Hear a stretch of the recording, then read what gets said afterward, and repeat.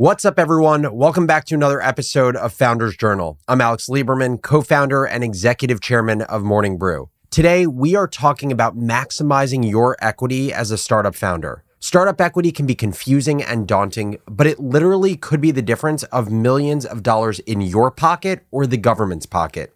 You're not taught any of these topics in school, and typically what happens as a founder is you get close to selling your business or having some liquidity event, and then you need to do an all-out sprint to try and retroactively fix stuff so then you can maximize the value of your shares. But that is stupid.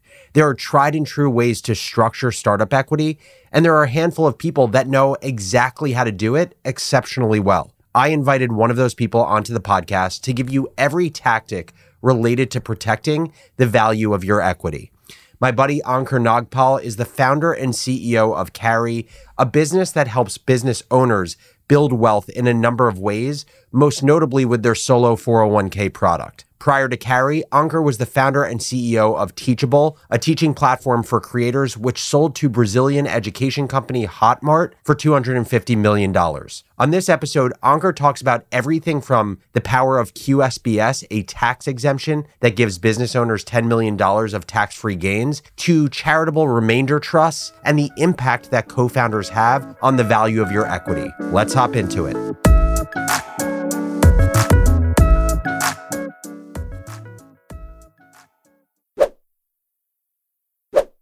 Ankur, thanks for joining the podcast. Excited to be here. So I want to talk to you about, I feel like a taboo topic that founders are afraid to talk about, but it's wildly important. And I know it's one that you've thought about a lot, which is founder equity and also how to basically set things up in the right way to optimize your wealth from building a business and ultimately having some sort of liquidity event or financial outcome. It's funny because I had no idea about any of these things when we were starting Morning Brew. And basically in like a 3-week period around selling the company, I had to do this like hyperdrive of learning these things.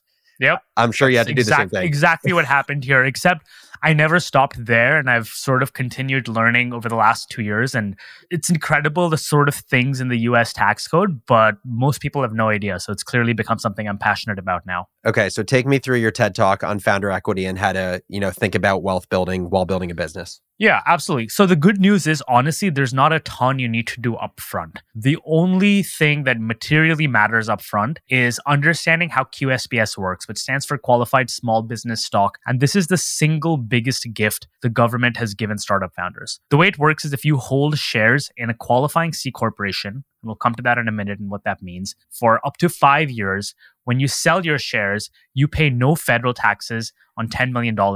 And in 42 states, including New York, you pay no state taxes as well. So that's incredible, right? This Massive gift from the government, $10 million. It's crazy. And by the way, it used to be smaller, right? Didn't it get expanded to 10 million at a certain point? It used to be only a 50% deduction, and now it's 100% deduction. So that's the change they made.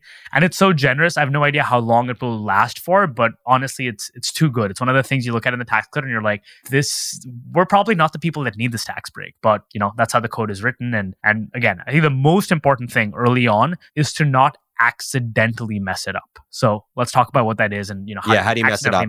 Correct. So one is your company needs to be a C corporation, which most lawyers or anyone who will tell you to do when you're starting a company.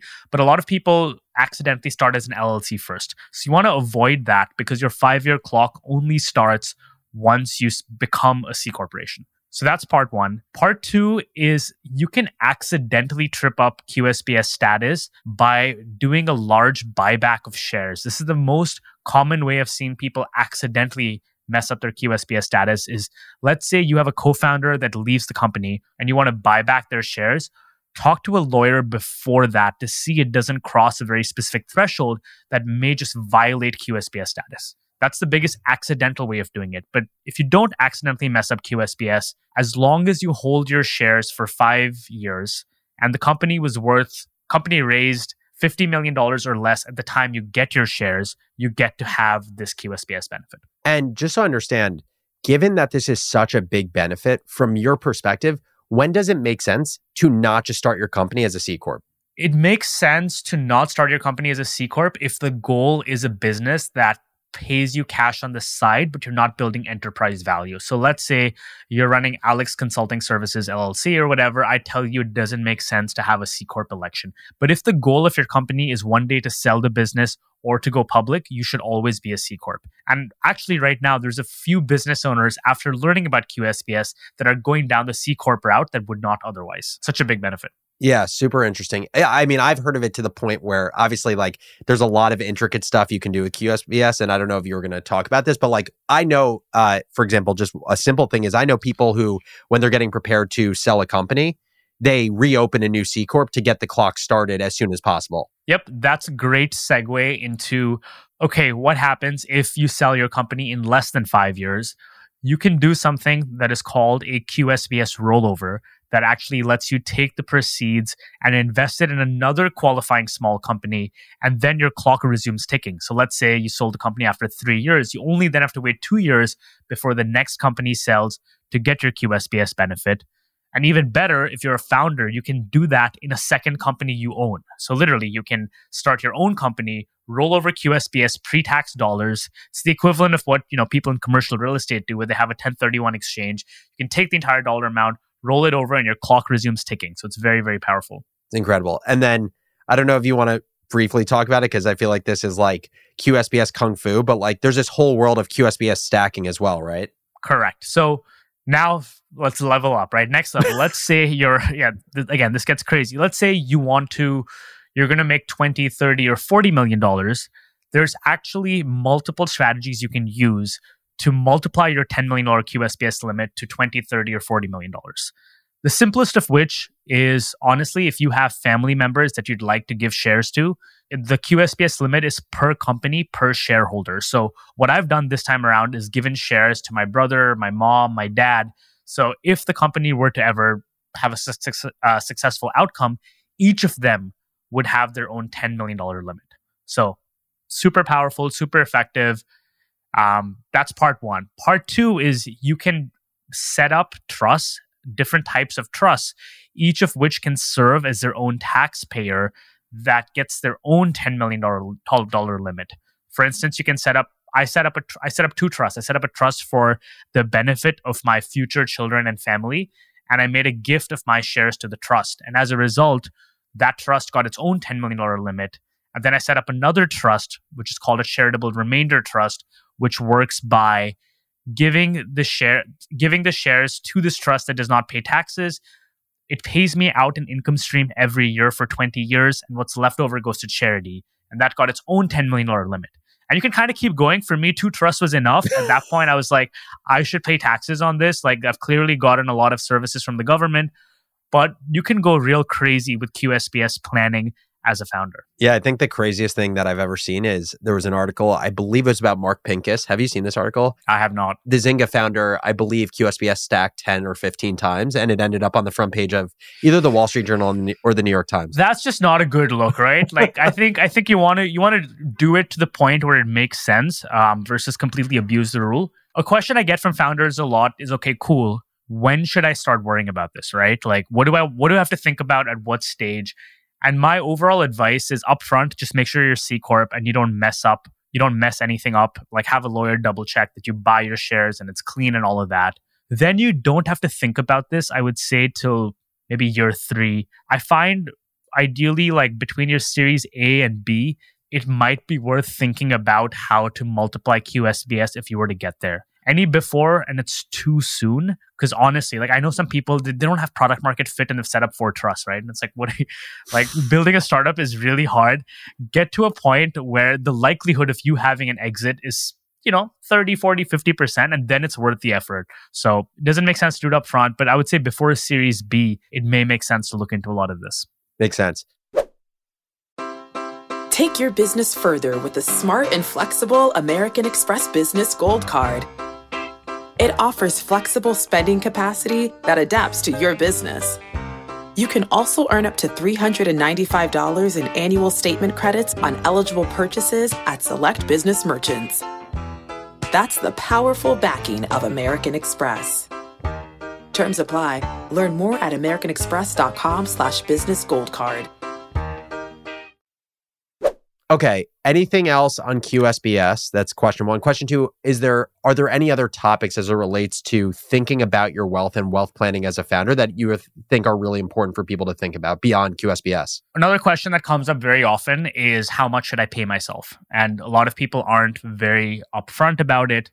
I've previously been public about what we paid ourselves. Living in New York City, I think we started at $70K, eventually ended up, by the time I sold the company, to $150K, and in between there were sort of levels in between. But my thesis and what I tell all my portfolio founders is I think the goal should be to pay yourself enough that you're not worried about day-to-day expenses. You're not compromising your quality of life meaningfully, yet you're not getting rich off it. You're not, materially saving a ton on it. And what that number is varies a lot by who you are, what your family situation is, where you live. But I think that's generally a good rule of thumb for how founders should consider paying themselves. But I'm curious what you tell people when they ask you that. Yeah, I mean, just to, again, use me as the example for Morning Brew, basically, when I quit my job and Austin decided he wasn't going to go work full-time in banking, I went down for a period of time to zero salary. And basically, Austin and I were fortunate enough where we had families that were willing to pay our rent for a period of time. Like, we feel very lucky for that. And that's not the situation that everyone was in. After we raised our round, we raised the $750K, Austin and I took $60,000 salaries. And I would say in New York City, that's like you're really playing in the danger zone in terms of being able to afford a life. Luckily, I was living in a 5-bedroom apartment with 4 people from Michigan. Yeah. And so we were, amortizing the cost of an apartment across enough people. And then we just gradually kept bumping things up until we sold the business. And candidly, things got pretty high because also I think the beauty of a media company is we didn't really have to scale headcount that much, and we were super profitable. So I can't remember our revenue basically went from 0 to $70K to $750 to $3 million to 13 to 25, but headcount absolutely did not grow linearly. It grew less than linearly, and so I think at a certain point, Austin and I got up to $350K. That we were paying ourselves. And my general rule of thumb is similar to you, which is and this rule of thumb is really in the early days when you're most worried about what is an investor going to think of how you're paying yourself. I think that's people's fear. And I think it's at the end of the day, you do a disservice to yourself if you're worried about money in your life, because then you can't be fully present to your business. So get to the threshold at which you're not worried about money in your life, but also you're not spending frivolously, and pay yourself that amount. The other question that I've been thinking about a lot, not for myself, but just in general in this world, kind of the venture cycle we had, and you have a lot of founders who basically took a ton of secondary, and then their businesses lost a lot of value. Not to say they're necessarily in the wrong. I think everything's on a case-by-case basis. But a question that I think a lot of founders ask is, when is it appropriate to raise a round and take some liquidity as a startup founder? What's your thought process on this? Yeah, it's a great question. I think you can always take a secondary if someone offers it to you, with the caveat that you make the exact same offer to the rest of your team. I think that's a really important rule. But otherwise, I know a lot of investors are like, oh, you shouldn't take secondary. Bullshit. If there's a market for it, it's within your right. But ensure that every single person on your team with vested shares has the exact same opportunity. If you do that, I think, power to you. Because a lot of VCs, frankly, they're the ones who kept telling the founders to take secondaries because they wanted to buy into these companies that they weren't able to, and now they're upset about it. So I think if you have a buyer for secondary, look, you already put all your eggs in this basket, so it's totally fair to be able to diversify some of it. Just take care of your team. Totally. Last thought around this, and then I'll give you the floor on if there's anything else, is I think something a lot of founders think about, or you see people hyper optimize for taxes. So obviously one way people do it is with QSBS. Another way people do it is literally moving themselves geographically, right? And you can you can stretch this from a little bit to a lot of it. I've seen people move to a different state because a certain state doesn't allow for a certain trust structure. All the way to people living in Florida for half the year. And there are people I know who live in Dubai now. What is your thought process on geographical location for tax optimization? Yeah, so I personally hate it. And even though I do a lot of, I literally live in the highest tax bracket possible, right? New York City and all. The expression I really like is look, we talk about taxes, but don't let the tax tail wag the dog. So I would rather live where I want to and then figure out my taxes. So again, to me, the whole point of having money is to be able to live where I want. I actually had a tweet go viral a while back, and this may seem like an attack to you, where I was like, what's the point of having money if you have to live in Jersey? So, I love that. Well, now my goal in life is just to make you love New Jersey. Anyone who wants to move to Hoboken, hit me up. I love it. Any other thoughts around wealth preservation or tax strategies for founders before we hop? Yeah, one final thought, and this is, again, a tweet I read from Ahmad, the founder of Mercury, where he said, as a founder, sometimes you have multiple choices of like what to optimize for when fundraising. And I think what he said is it's best to optimize for the medium case scenario where things don't go absurdly well, but they also don't go poorly. So to ensure that you're protected, because if you do the opposite, right, where you just raise money at a super high valuation, thinking things will go amazingly, you could end up at a point where an exit that would have made you reasonably well off would not make you well off. So I think that's just wise advice in general. Try and optimize for the medium case scenario, because there's a lot of times where if you build a business that you own more than 50% in and you sell it for, $50 million, which is a lot of money in most parts of the world, you want to ensure that, it can still be life-changing for you. So I have actually one more question that I feel like is a huge consideration around wealth in a business and the value of your startup equity, that people just don't think of this as an obvious way, which is like number of co-founders you have, right? Like number of co-founders you have actually is probably the largest lever of what your equity is worth at the end of the day. How do you think about what is the optimal number of co-founders when you build a business? It's tough, right? Like because I think, again, if you have a co-founder that is incredible, they're more than worth the equity. But what I did this time around is instead of having one equal co-founder, I took the same amount of equity and I distributed it to a founding team. And as a result, every single member of the founding team has substantially more equity than they would anywhere else. Yet it's just like what one co-founder would have been. If I'd had a great co-founder, I would have not made that trade. But again, it gave me a lot of equity to be very generous with because of that. Yeah, it's also an interesting tool to just diversify expertise if you don't think all of that expertise can be pent up in a single individual. Yep. I love that. So I think there's many, many approaches. I think Silicon Valley has finally lost its stigma a little bit against solo founders. For a long time, YC and stuff were like, you have to have co-founders. And I definitely think good co-founders are a game changer and massively help. But co-founder disputes are also the number one reason companies fail. So love it. Ankur, thank you so much for the time. So much wisdom as always. Thanks for having me. I hope you enjoyed this episode of Founders Journal. If you like this format where I curate world-class entrepreneurs and investors to answer the most important questions or challenges for early-stage entrepreneurs, shoot me an email to alex@morningbrew.com to suggest a future question or challenge that you want answered, or a specific expert who's like on your wall of fame that you would love to see come on the podcast. As always, thank you for listening, and I'll catch you next episode.